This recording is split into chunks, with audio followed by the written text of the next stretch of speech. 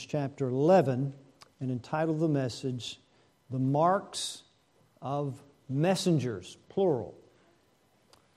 In this chapter, as you know, Paul is using the folly of these false apostles, he calls them, pseudo-apostles,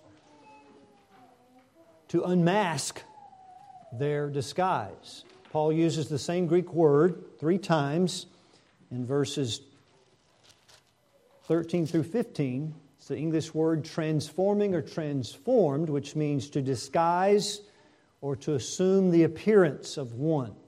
One translation uses the word masquerade, masquerading apostles. If you've ever been to a masquerade, all the attendees wear costumes and masks. Sometimes there's a person you know, but you cannot discern because their costume and mask is so good. It's not until they speak or walk or some mannerism about them that you recognize. So in this chapter, in these chapters, the last section of this letter, what Paul is doing is comparing his ministry, he's a true apostle, with their ministry supposed as false apostles. And what his aim is to unmask the false apostles for the church at Corinth and for us as well. So we'll compare, as Paul does, certain aspects about himself that he reveals in this portion, and then certain aspects that are true of false teachers. Now, a word of caution, we can't identify who false teachers are. Paul could, by the inspiration of the Spirit, and they know who he's talking about. Sometimes he will name them by name, as he does to Timothy in 1 and 2 Timothy, but here, unnamed, but everybody in the church knows who these intruders are from Jerusalem, these Jews, and so Paul is calling them out. He knows. What we can do, though, is recognize the teaching, recognize the fruit of false teachers, because we are susceptible to it. Jesus would say in Matthew chapter 7, "Beware of false prophets which come to you in sheep's clothing." They're masquerading as sheep. "But inwardly they are ravening wolves." How will you know them? By their fruits. So you can't identify them by looking at them. You can't see that. That must be a false teacher. It's only something about them, the fruits that they bear, that will eventually show who they are. And so as we look at this subject, we'll look at a few things, as many as we can get to this morning without overlooking the time. The first thing, the first contrast we draw in the marks of the false messengers versus the true is that the false exalt or lift themselves up, but the true lay themselves low.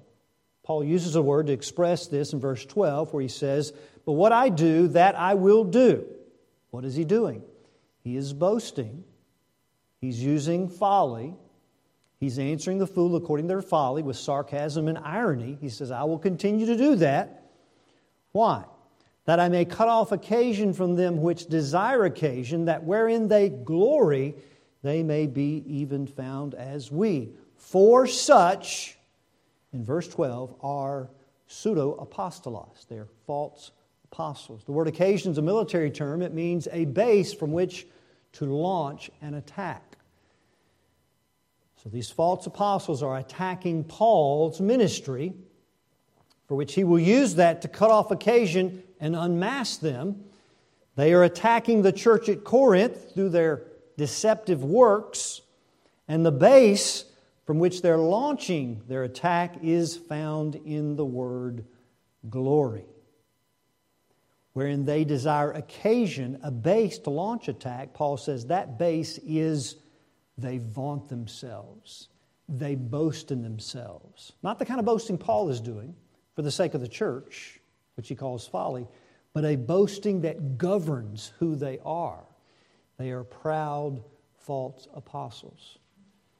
Now, the truth be known, you and I struggle with pride. But what Paul is saying here, false teachers are governed by proud. This is who they are. They are vaunting. They speak loftily. They speak highly. They lift themselves up. But they cover it with a mask.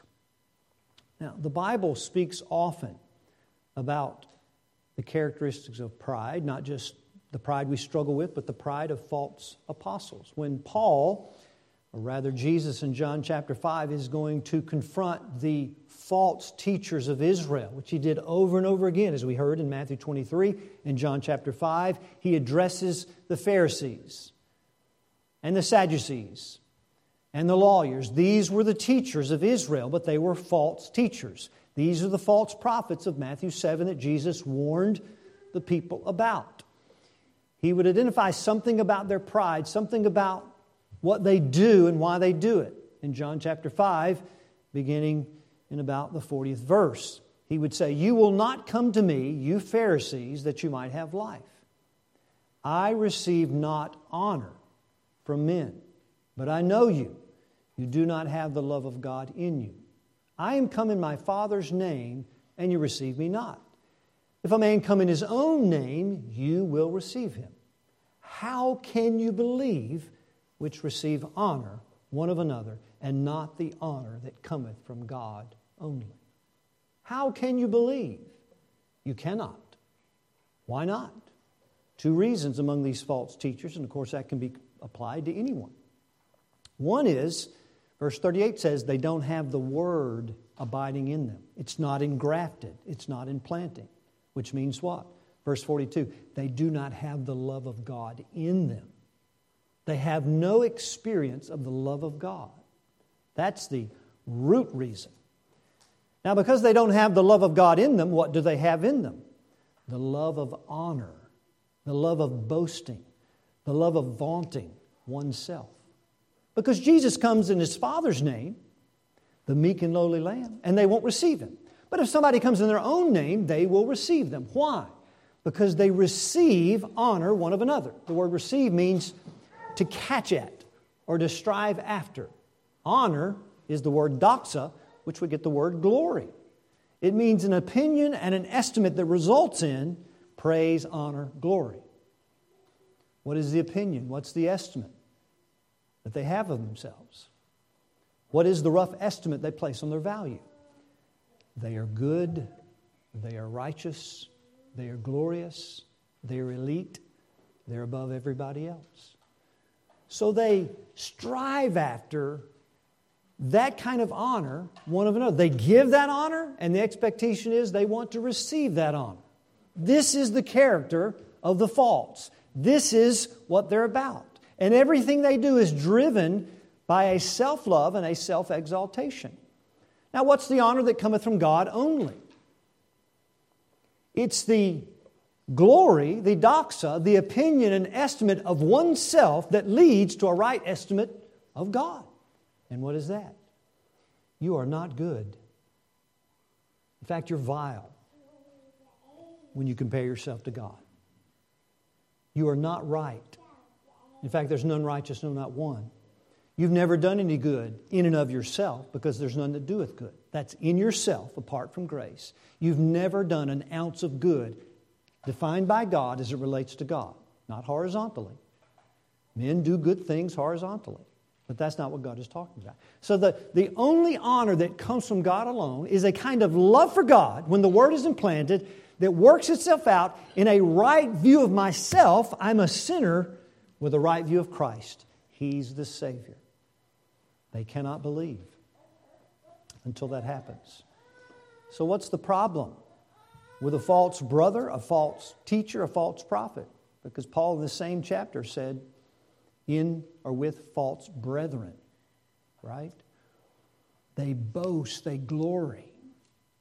At the center of who they are is a kind of self-love, a self-centeredness that expects everything and everyone to serve self. And that's the character of these false teachers. Now, how would you know, for application this morning, if you were seeking the honor of men? It would be by your response when you don't get honor, right? Let's say from your wife, or your husband, or your children, or your friends. What is your response when you don't get honor, when you're not respected? That will give you a signal as to whether you expect honor from men. In fact, one of the guards for the church in the qualifications of a minister so that men don't get into these positions is that what? Titus chapter 1, verse 7. For the bishop, which is an elder and a pastor, same office. The bishop must be blameless as a steward of God, not self-willed, which means arrogant and self-pleasing. All right, what follows is a mark when you're self-willed or you're arrogant or you're boasting. Not soon angry. Are you prone to anger? Are you inclined and disposed to be angry like a hairpin trigger on a gun? Then you're self-willed. God's word's not mine. You're arrogant and I'm arrogant. It didn't say if you get angry, it said, are you prone, soon angry? Not soon angry, not given to wine, no striker. Striker could be a ready to blows, but it also means quarrelsome and argumentative. Do you easily quarrel in your relationships? Are you quick to get angry at your wife or your husband? I mean, it's just like quick. Then God says we, if that fits, we are self-willed. We're arrogant. And we love the honor of men. Now, beloved, we have to admit something in us called pride that we have to struggle against us. The good news is for the Christian, it doesn't have to govern you anymore because Christ is in you, the hope of glory. So there's a fight against it. There's a struggle against it. Now, these men are false, so that there is no struggle there. They are governed by a heart that doesn't know the true Jesus, the true Spirit, and the true gospel, because they're preaching in verse 4, another Jesus, another Spirit, and another gospel, mixing in their own righteousness with Christ and bringing in Old Testament prosperity in with the gospel, if you see the outlay of this book. And so they are proud men. Now, Paul is just the opposite. He is a humble man. Verse 7. Have I committed an offense in abasing myself, which means to lay low, that you may be exalted? Paul is modeling in his ministry the Lord Jesus Christ, who became poor for your sakes, that you may be made, rich. Paul abases himself, he humbles himself for the sake of others and their good. Paul is manifesting Christ in his ministry. Now, they are attacking from this position of vaunting themselves in glory. They're attacking Paul on three fronts. First, in verse 7, they're saying Paul is sinned because he won't accept money from the church at Corinth. Have I committed an offense in abasing myself? I'm supporting myself, that you might be exalted because I have preached to you the gospel of God freely. Paul's policy, when he went into an area, when a church was founded, he would not receive funds from them, because he didn't want the gospel, he didn't want it to be a stumbling block for the gospel. That was his policy. Now, why are they saying he's sinning for not accepting money? That he would work, worked with leather, he was a tent maker. Because from Plato to the philosophers of Paul's day to the professional orators of Paul's day, they all received a fee for their teaching. And the teaching and the fee was associated with the quality of the teacher. Now, a philosopher that didn't charge a fee or was very cheap, what was the implication? Either his message is not worth paying for, or he's inferior. That's what they're charging Paul with. Think of it like buying a used car. You find this wonderful used car online. It's the right make, the right model, the right mileage. And then you look at the price and it's $200. Now, what's your first assumption? It's not worth it.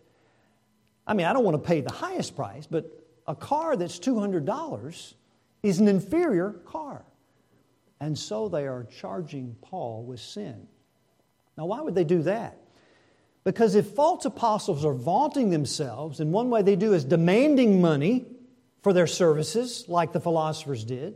I mean, you were not in Greece and taught free of charge, or you were worthless. So these false teachers, according to verse 12, want to be found as Paul. And what was that? A true apostle. When in fact they're false apostles. And I don't think they are deceiving themselves, because they're deceitful workers. They know what they're doing. The problem is Paul is messing up things because he won't accept money, which makes them look really bad. So Paul is embarrassing them by self-support and abasing himself because they vaunt themselves by demanding a high price for their services, and now they're messing things up because they want to be seen by Christians, even as Paul, as true apostles. But what does Paul say? For such are false apostles. So they say Paul is sinning by not accepting money, because if he doesn't accept any, it messes up what they've got going on. Secondly, they said Paul was robbing the Corinthians. Remember that collection that Paul was taking up? Said Paul, he won't accept money for preaching because what he's doing, that collection, he's robbing you. So Paul takes that word and says, I robbed other churches, taking wages of them to do you service. If you want to talk about robbery, I robbed other churches. He's just using their word and their criticism. What's he doing? Unmasking these false apostles. Verse 9, and when I was present with you and wanted, I was chargeable to no man. So there were times when he made enough tents to support himself, but times when he didn't have anything. So what happened when he was wanted? He still didn't accept from them, but that which was lacking to me, the brethren which came from Macedonia supplied, and in all things I have kept myself from being burdensome unto you, and so I will also do that. I will keep myself. In Philippians chapter 4, Paul said to the church at Philippi, you once and again met my necessity. From the day I preached the gospel at Philippi until the day Paul wrote Philippians, they had sent once and again to meet Paul's necessities. See, Paul would not accept money when a church was just founded. So they say, you're sinning because you won't take money, and underneath it, it's because they demanded it, and they couldn't be like Paul, true, if Paul kept doing that. Secondly, you're really robbing churches. Paul says, or the church of Corinth, Paul says, no, I was receiving money and help from the churches of Macedonia. And then in verse 11, Paul says, wherefore, because I love you not, God knoweth. Paul, you don't love the church at Corinth. You're like a renegade, independent kind of person. You don't want any strings attached. So you're not accepting money. You got some scam going on. You don't want any obligation or any connection with the church of Corinth. Paul says, am I doing this, not accepting money, because I don't love you? God knows. Well, Paul, why are you doing this? What I do, that I will do, that I may cut off occasion. How is Paul cutting off occasion for their glory? Through his humility. Through his humility. He's cutting off occasion and unmasking the pride and the vaunting of the false apostles. Now let's think about this a moment in Paul's life. This was not a unique situation where Paul lived a life where he humbled himself under the mighty hand of God. But this is something Paul did throughout his life and ministry. And that's something we should be about, isn't it? We know humility is not something just for a certain season. It's something for all seasons. And that's what Paul says in Acts chapter 20 when he's going to tell the elders at Ephesus to beware of these false teachers. They're going to rise up from among you. They're going to come in and speak perverted things. And in that context, this is what Paul says in verse 18 of Acts 20. He called for the elders. He was at Miletus. Called for the elders of Ephesus to meet him there. And when they came, he said, you know from the first day I came into Asia what manner I have been with you at all seasons. Like the 4 seasons of the year encompass the whole year, Paul says, you know the entire time what manner I was with you. He was a man of all seasons. You and I need to be Christians of all seasons. Not just one season or partial time, but all the time. Paul was like this. What was he like among them? Participle, serving the Lord with all humility of mind. Paul says, you know, in all seasons, and incidentally, Ephesus and Corinth were the 2 places he spent the most time in a continuous time span. Those 2 places. And those 2 places, you find more written about Satan there than any other place in Paul's writing. So Paul is a man of all seasons. What does that mean? He's serving the Lord with all humility of mind, which means a deep sense of one's own littleness. He was laid low. Now, the only way you can have a deep sense of your own littleness is to have a high sense of God's own greatness. And he's serving the exalted Lord. So Paul aims, he strives to be just as little and as low in his opinion of himself as he can. Wouldn't that cripple Paul? Have you ever met someone that has such a low view of themselves that they can't function? Now, not in every case, but sometimes when that happens, it's because they're looking too intently at themselves. See? When someone has a really low view of themselves, that's all they can think about is themselves. That's the problem. Paul's low view of himself was because he was looking up at something very, very high. He was serving the Lord. So how did his humility work itself out in the context of these false apostles? He said, with many tears and temptations. Paul wept a lot, apparently. And he had many temptations, which means adversities and afflictions. So he serves the Lord with all humility of mind, has a deep sense of his own littleness before the greatness of God, and that worked itself out in having tears many and afflictions many, and he endured them because he's serving the Lord who sustains him. Now, was Paul crying over his affliction? I guess I've done that before. You know, my weeping is just about how bad I've got it. No, because he tells us what he's weeping about and where his afflictions are from in the next verse. Which befell me by the lying in wait of the Jews. Lying in wait means the plotting of the Jews against me, as those plots met on me. Now this is remarkable. In Paul's humility, his weeping is over the very men that are attacking him because of their lostness.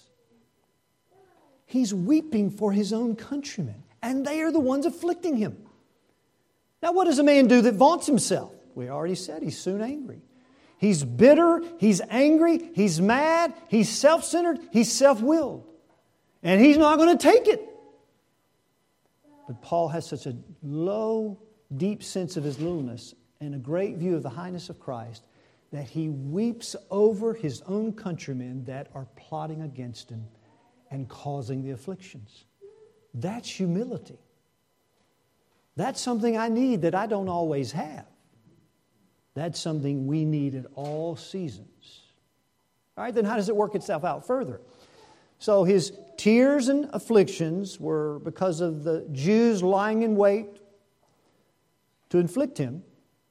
And secondly, his humility of mind, as a contrast to the false apostles, was that he kept back nothing that was profitable unto them, but showed them and taught them publicly and from house to house.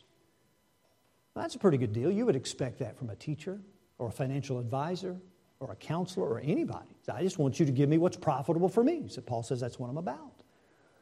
He would not hold back, which means he wasn't timid. He didn't shrink back with fear. But he gave them in his teaching, whether it was in a group setting, corporately, or just house to house, one-on-one. He told them whatever was profitable. Now, that's humility for this reason. Because what he told them was he was testifying both to the Jews that were afflicting him and the Greeks, repentance toward God and faith toward our Lord Jesus Christ. Beloved, a false teacher will teach a half gospel. And a half gospel is no gospel. And the half gospel says believe, but it'll never say repent. Because you can't demand money. You can't boast in yourself if you're telling people all the time, God demands for you to forsake your sin. So what's Paul's humility as a true messenger and apostle of Christ? What did he tell the Corinthians? God demands repentance and faith because they're two sides of the same coin. There's a man recently from a mega church in Georgia that said from the pulpit, gay people have more faith than those in the church. Now, let me translate that for you. That's a half gospel. Now, I can only take that for what he said. He may have said more, he may have said less, but let's just take that statement. I'm not saying he's a false teacher. If you heard that statement, let's just take that statement and unpack it. It means gay people believe on the Lord Jesus Christ, but gay people don't repent. Isn't that what it means? That's not the gospel. That is deception. That is deceiving people to thinking they're okay with Jesus and they're not. Now, what is the message for homosexual activity or heterosexual activity? Homosexual activity And heterosexual, fornication. What's the message? The message is Jesus died for both. And He's calling you to Himself in a relationship by faith. And this is not a democracy. It's not even a republic. It's a kingdom with a king, and He demands you turn from your sin, whether homosexual activity or heterosexual activity or all sins. Jesus demands you part from your ways. Now, what is that according to Paul? That's humility. Because pride says what? I'm not departing from my ways. And what will happen to these men? They'll be judged according to their works. Because they will not teach repentance, but they will teach a Jesus and a Spirit and a gospel that says Jesus loves you, has a wonderful plan for your life. Trust Jesus. And people come. People come. But they never lay aside their sin. And beloved, the same message is for us, right? You're not a Christian, and I'm not a Christian if we just believe without repentance. So believe and repent of your sins, and then turn to fight them, right? The message of the gospel is not, well, why are you still sinning? The message is, turn and fight the good fight of faith. Lay hold on Jesus Christ, because He's with you in the fight.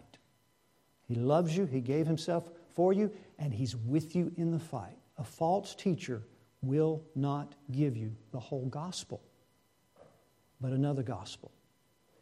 Paul, in his humility, deep sense of his own littleness, what does he do? He gives you the whole gospel, and he will not keep anything back that's profitable. And what's profitable for you and me is repentance and faith in Jesus Christ. And there are a number of people today that will preach a half gospel, but we must not be guilty of that. We must preach the whole counsel of God, which requires a kind of boldness in humility that doesn't shrink back, but in gentleness and meekness gives the whole gospel, because that's profitable for sinners. It's profitable when the doctor says you have cancer. It's profitable. When the termite man says you got termites, it's profitable. When you're told the whole counsel and not just part of it. Now, why are these men doing that? Because they're boasters and they're proud and they're demanding something from the people. Paul is low. He's got the true mark of humility. That's the true mark of a Christian. And what does he do? He tells them the truth and the whole truth. Number two, or the second comparison. The false creates burdens. The true lifts them. Listen to the wording Paul uses again in verse 9. And when I was present with you and wanted, I lacked. I was chargeable to no man. Means to heavy burden, lay a weight. For that which was lacking to me, the brethren which came from Macedonia supplied, and in all things I kept myself from being burdensome unto you. Which means what? The men that vaunt themselves and make demands and lay burdens on people. Low people want to lift those burdens.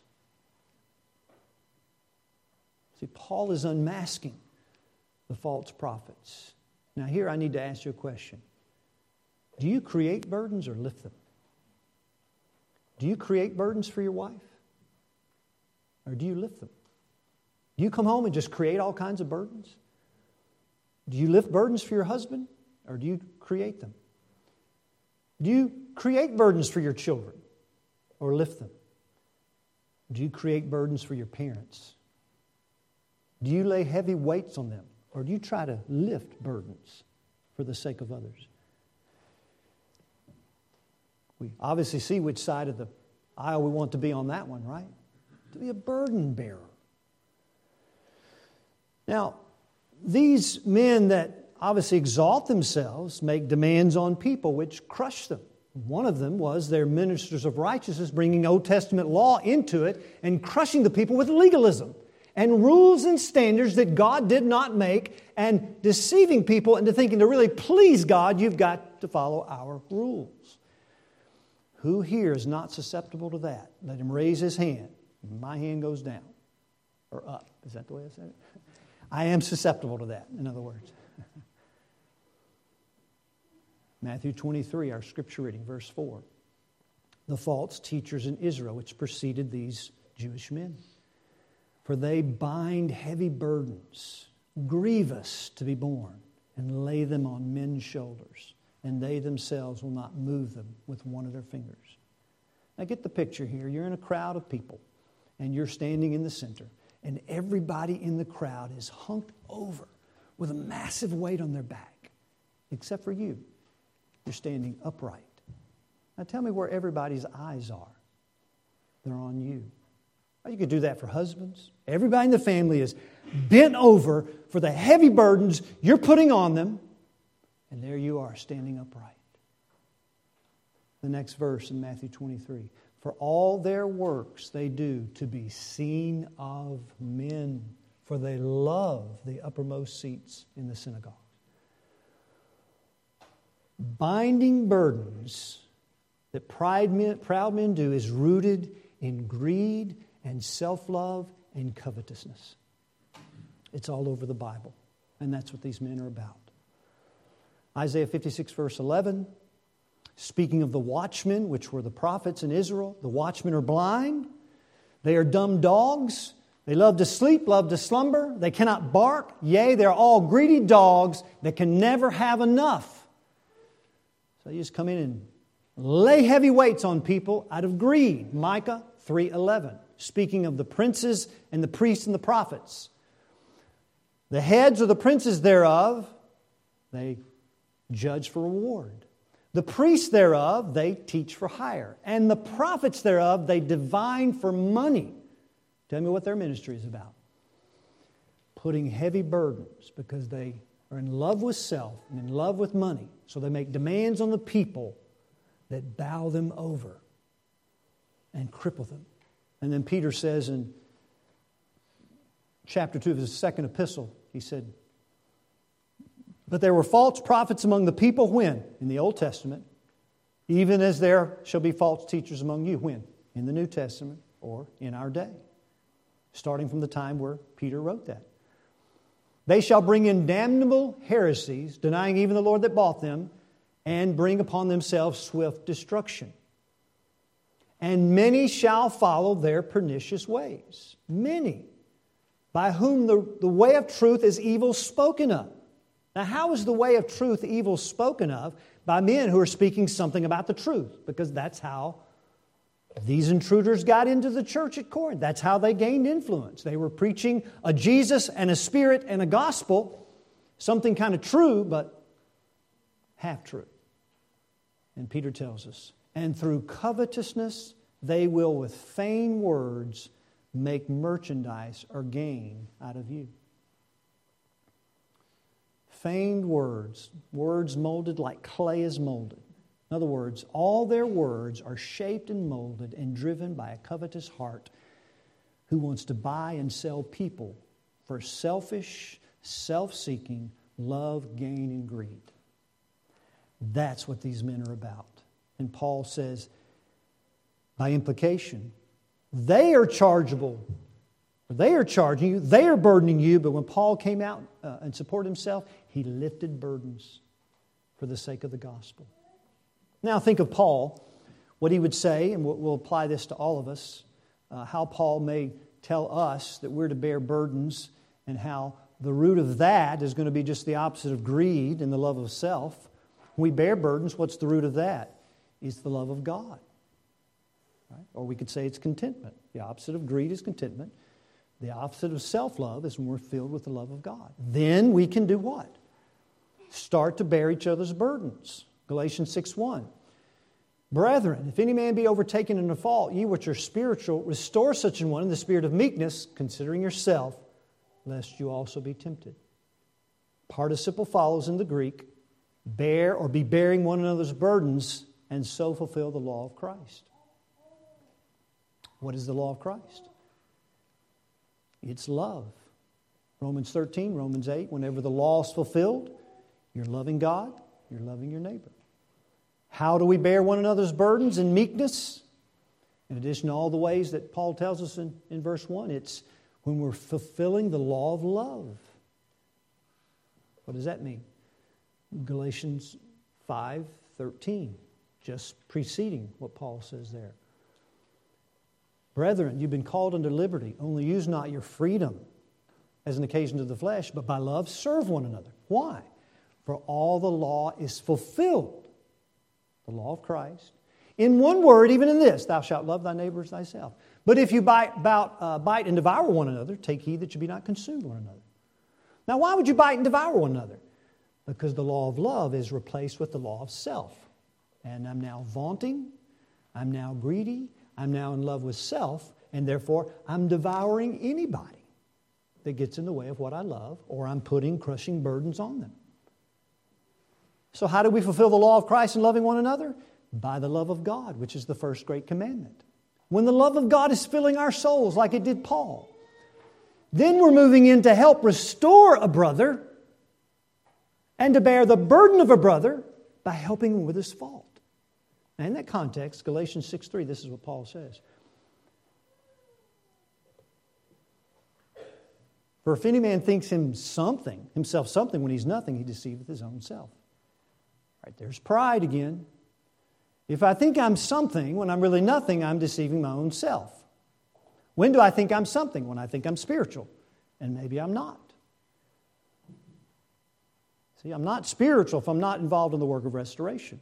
I'm just thinking I am. But let a man prove his own works, and then he shall have rejoicing in himself alone and not in another. That's an odd statement, but that's connected with restoration, bearing burdens, and pride. So the proud man will not examine his own works, so his rejoicing is in someone else, which means what? Their faults. Because the lower they are with burdens, the higher he looks. So his rejoicing is in your faults because he looks oh so good, and that's what he loves. Are you that kind of man? But the humble person, like Paul, that wants to lift burdens because of the love for Christ and the love for the church at Corinth, what does he do? He examines his work. He tests his work. And then he rejoices independently of another. Doesn't mean he's now boasting and rejoicing in himself. It's independent. What's he boasting in? What's he rejoicing in? He sees the work of the Holy Spirit in his life bearing fruit. Galatians chapter 5. The fruit of the Spirit. And he rejoices that the fruit of the Spirit is owing to the burden bearer, Jesus Christ, who's lifted the burden, lifted all the faults, and we're blameless before Him. Because Jesus said, "Come unto me, all ye that labor and are heavy laden, and I will give you rest." Labored down, weighted down, crushed with heavy burdens, like rules and standards that Jesus didn't say, or rules and standards designed to say you get justified by these, which is what the false teachers of Israel were doing. And Jesus lifts the burden with His love, with His grace, with His cross. In what better way are we bearing the image of Christ than when we too are lifting burdens from one another? So Paul is not a burden giver. He lifts the burdens, and he wants to expose the glory, the pride, the boasting of the false teachers who are rooted in covetousness, which means they make demands, they are domineering, they subjugate people, and they put heavy burdens because their entire disposition is governed by a love of self that wants to be made much of. Now, beloved, we again struggle with wanting to be the center of attention. Maybe your parents told you when you were young, you just want to be the center of attention. And it probably was true. And even today, if we are honest, we like it when people kind of dote on us, right? There's something about it. Faith feels uncomfortable, but we're in the flesh. There's something about us that still likes that. So we're not suggesting here that we don't struggle with it, but that we need to fight against placing burdens on people in our relationships. We want, with the love of God, to come in and lift burdens, bearing one another's burdens, and we are fulfilling the very law of Jesus Christ, which is love. Love. The third comparison is that the faults They only work with deceit, but the true work with truth. So Paul says in verse 13, why is he doing this? Why is he doing this folly of boasting for the sake of the church? Because such are false apostles. He wants to unmask the masquerading apostles. Deceitful workers. Deceitful workers. But Paul is a worker in truth. You find this throughout the Bible. I'm going to turn to one place, Romans 16, so we can see that with our eyes. Where Paul addresses in so many places in the New Testament and in the Old is addressed these false people because it's so easy for us to be tripped up. So, well, that was a good sermon. He's a good guy. He's teaching some good things. What's wrong with that? Romans 16, verse 17. Now I beseech you, brethren, mark them which cause divisions and offenses contrary to the doctrine which you have learned, and avoid them. For they that are such serve not our Lord Jesus Christ, but their own belly. All right, there's their pride. They're in the service of their own appetite, ravening wolves. Just can't get enough. So all their words are designed to serve their belly. Their God is their belly. Their God is not Jesus Christ. They're not serving Him, Paul says. They're serving their own appetite. So what does that mean then? And by good words and fair speeches deceive the hearts of the gullible or the simple. The simple here is not good. Gullible is someone that just, it's a fine sermon. What's wrong? It's a fine sermon. He's a good guy. Teaches a good thing. Don't be gullible, Paul says. There are false brethren and teachers that are messengers of Satan trying to devour you. Don't be gullible. Now, you don't have to be suspicious of everybody, you know. So what is Paul saying? Good words, fair speeches. Good words are plausible words that stir goodness. And then fair speeches is fine discourse. That was a fine sermon. In fact, it was good. How do false teachers, so that's the people he's talking about, stir people to goodness, you know? I mean, he's a good preacher. He wants to make a difference in the world. He wants to get people active, get them active in the community. He wants them to do good, acts of good. He stirs us to goodness. What's wrong with that? Maybe nothing unless they serve their own belly. Every false teacher is going to try to stir people to making a difference in the world. And in fact, that's what's so deceptive, because that's what we're supposed to be doing. How can you find fault with that? You can't. But the problem is, they are teaching things contrary to the doctrine Paul taught, which was the doctrine of Romans of justification by faith through grace, or grace through faith, and sanctification by the same instrument, faith. And these men come along and subtly add self-effort, self-improvement, and self to the equation. In other words, making a difference in the world is self-effort. So everything Paul has unpacked in this letter of Romans, they are contrary to the doctrine of justification freely by grace through Jesus without any works, any self-effort, any self-improvement, and no growth in holiness by self-effort or self-improvement or doing anything in the world. Nothing but Jesus alone. That's the problem. And you need to discern that. So how will you not be so simple? Look what Paul says in verse 17 again. Now I beseech you, brethren, mark them which cause divisions and offenses contrary to the doctrine which you have learned. That's how you keep from being duped. You learn the great doctrines of the Bible. If you don't learn them, well, that was a fine discourse. What was wrong with it? There's a lack of discernment. So, these false teachers are deceptive workers, but Paul is a worker in truth. He works in truth. He told us that in 2 Corinthians 4:2 when he said, not walking in craftiness or handling the Word of God deceitfully, but by manifestation of the truth, commending ourselves to every man's conscience in the sight of God. He's just open. He has nothing to hide. And he even says it, to draw it out of our context, he says in verse 10 of chapter 11, second epistle, as the truth of Christ is in me, no man shall stop me of this boasting in the regions of Achaia. He's telling them the truth. He speaks the truth. You can examine his life with your own conscience. He's a man of truth. He's not a deceitful worker. He seeks to unmask all deceitful workers. And what is the root of Paul's? And we'll stop here. I'm out of time. Add one more. We'll save that for later. What is the root, again, of Paul's freedom to speak truth? Remember, he doesn't keep back anything profitable. He's a free man in Christ in the sense that the chains that bind him, the chains that are binding the false teachers have been broken. And what is it specifically? It's implied here in terms of not seeking money from the Corinthians. Now, in 1 Corinthians 9, he gives a whole chapter on why it was right for him to do so.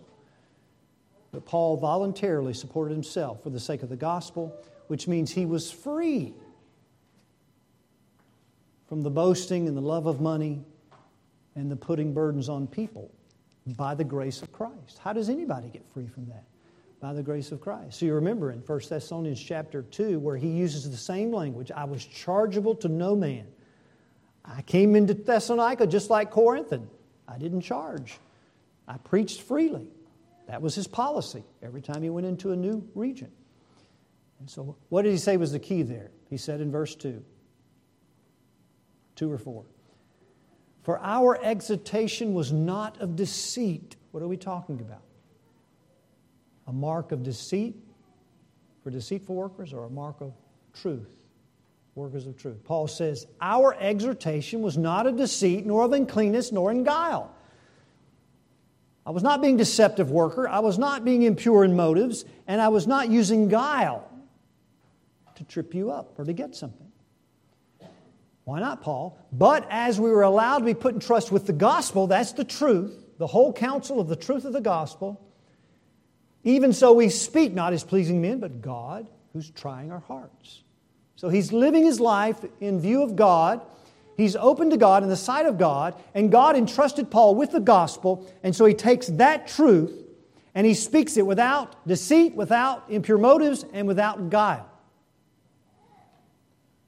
What gave him that freedom? He wanted to please God and not men. Now you remember the next verse.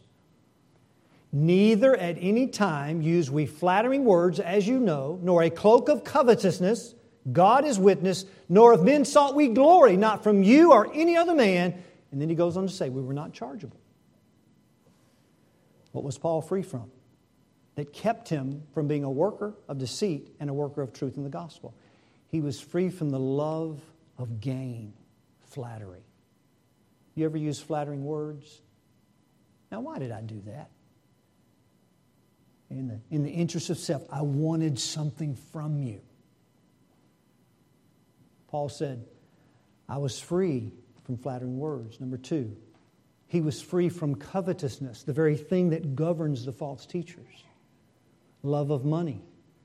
What if Paul is a lover of money? He uses deceit to get the money.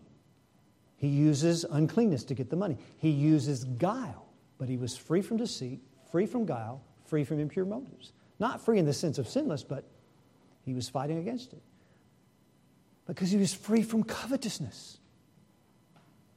3rd, nor of men sought we glory. That's what the false teachers are seeking. Glory, love of praise, love of self. Paul is free from the love of praise. 3 things. He was free from the love of gain, love of money, love of praise. He needed money, as we see. People may have praised him, but that was not what he was after. I mean, I frankly would praise Paul if he was here. I say, Paul, I love your ministry. He wasn't after that. And he didn't flatter people. Because the key to Paul's ministry was the pleasure of God by his own words. He didn't seek a message to please men, which would mean it would be molded by the praise of men. It was the pleasure of God that Paul was after. And what is the pleasure of God in Paul's preaching? It's Paul's pleasure in the gospel, which gave him freedom, the love of gain, the love of money, and the love of praise. Therefore, his exhortation was not of deceit, impure motives, and guile. But for these men, at the heart of who they were was the love of flattery, the love of gain, the love of praise, and the love of money. And Paul is unmasking the false teachers so that he could rescue the church by the grace of God. Because they, still some of them, were influenced by their wisdom and their eminence and their greatness and the revelations and visions that they said they have, which Paul will address next. And the fact that they say Jesus died so you don't have to suffer, and Jesus died so you could be wealthy, and the good words and fair speeches they use with that message is, He died for you to be rich so you can give it to others. How plausible is that? How sneaky is that? Bringing the Old Testament wealth to the New Testament, which chapter 3 deals with. Jesus died, here's a good word, that you may be rich so you can give it to others and make a difference in the world. That's not true. He did not die to make you rich. He died to bring you to Himself. And out of that riches, go give to people. Right? What a deceptive, subtle message. Again, I don't say that any men that say that are false teachers. But this is a false message. And Paul is unmasking it in this book by comparing his ministry with those who say they are ministers of Christ when Paul says they are false apostles. May we manifest some of the marks of the messenger of Paul, because none of these things that were said except teaching itself should we not manifest, right? Even the qualifications of a minister should be in every Christian, with the exception of those that specifically relate to preaching the gospel. So may the Lord bless us to recognize a false gospel and to bear even these marks of Christianity for His glory. Let's pray. Father, we thank You, Lord, that You're a great God. We want to have a greater sense of our own littleness before You by looking up and seeing Your highness, Your majesty, Your glory in Christ. Lord, give us the marks that Paul had that will help keep us from being taken in by the false gospels that are being preached today in our culture. There are many, and there are different shades, but they all have truths. Help us to rest in the fullness of the truth of who Jesus is. Help us to be gracious and humble, even though confident in Your word. And help us, Lord, to be laid low before You. Help us not to lay burdens on one another, but to lift them because of Your love. Help us not to be greedy, but content in the gospel. And help us not to speak words of deceit, but to speak words of truth that are profitable for the glory of Your name and the good of Your people. In Jesus' name we pray it. Amen.